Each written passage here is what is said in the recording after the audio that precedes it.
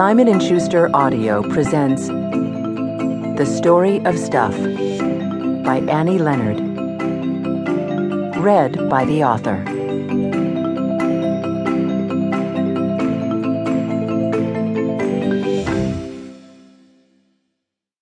Introduction. Growing up in the green and luscious city of Seattle during the 1970s was idyllic, but the real joy came in the summertime, when my family and I piled our camping gear into the station wagon and headed for the stunning North Cascade Mountains. Since this was in the days before DVD players in the back seats, during the drive I would look out the window and study the landscape.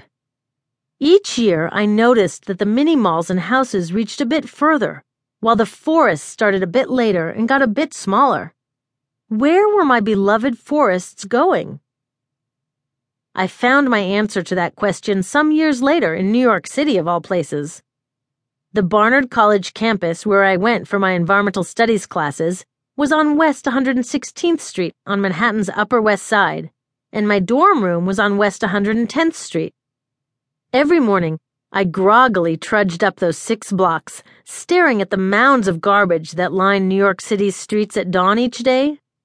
10 hours later, I walked back to my dorm along the emptied sidewalks. I was intrigued. I started poking around to see what was in those never-ending piles of trash. Guess what? It was mostly paper. Paper, that's where my trees were ending up.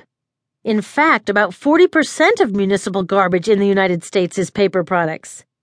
From the forests I knew in the Pacific Northwest, to the sidewalks of the Upper West Side, to where?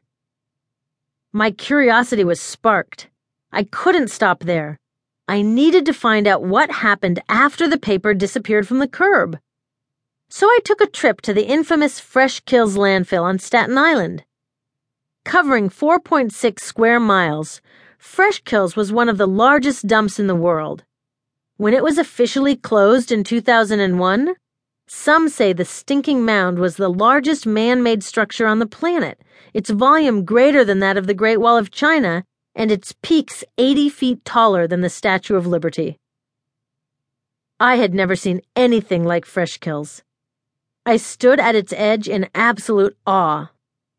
As far as I could see, in every direction were trashed couches, appliances, cardboard boxes, apple cores, clothes, plastic bags, books, and tons of other stuff. You know how a gory car crash scene makes you want to turn away and stare at the same time? That is what this dump was like. I had been raised by a single mother of the post-Depression era who instilled in her kids a sense of respect for quality, not quantity.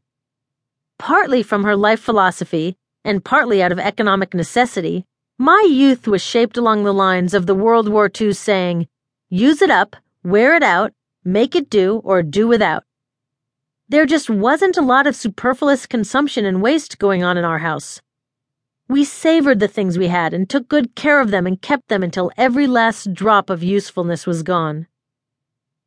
So the mountains of perfectly good material that had been reduced to muck at Fresh Kills made no sense to me. It felt terribly wrong. Who set up this system? How could those who knew about it allow it to continue?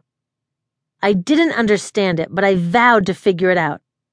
After 2 decades of sleuthing, when I'd figured it out, I called it The Story of Stuff.